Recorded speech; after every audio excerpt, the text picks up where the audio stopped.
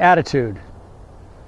So much of this game is about attitude, about what happens between your ears. I've given you a lot of material about mindset and this wonderful Jackie Reardon from Holland, and about how to address the challenges that occur on a tennis court.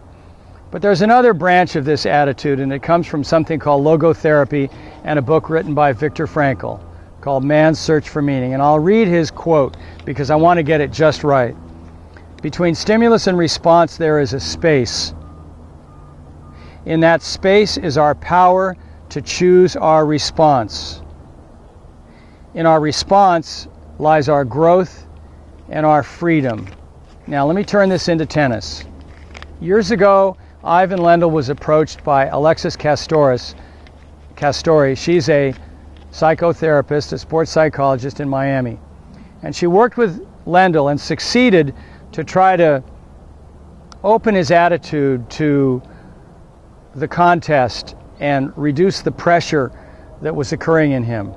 And a couple of years ago, when he hooked up with Andy Murray, I thought, and in fact found out, that Alexis was working then with Andy, who has since won 2 Grand Slam titles.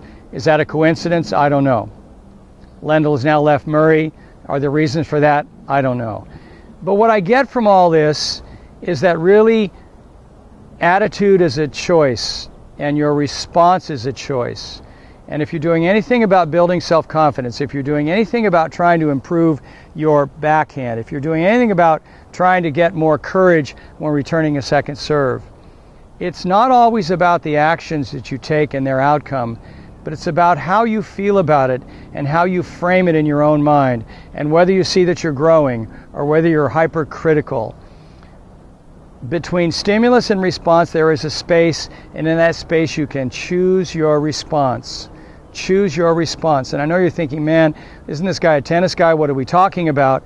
But what I notice in the afternoons with our tournament kids is, in most days, the best performances occur not from the best players and not from the ones who try the hardest, but the ones who seem to have some sort of a magic in their attitude during a point and their attitude between points. Work on this. Keep me posted. If any of you have ever read Man's Search for Meaning, send me a note. And if anybody have any other references or resources about how tennis players can improve their attitude, let me know, because what I think I'm trying to do on this internet is share stuff with you guys.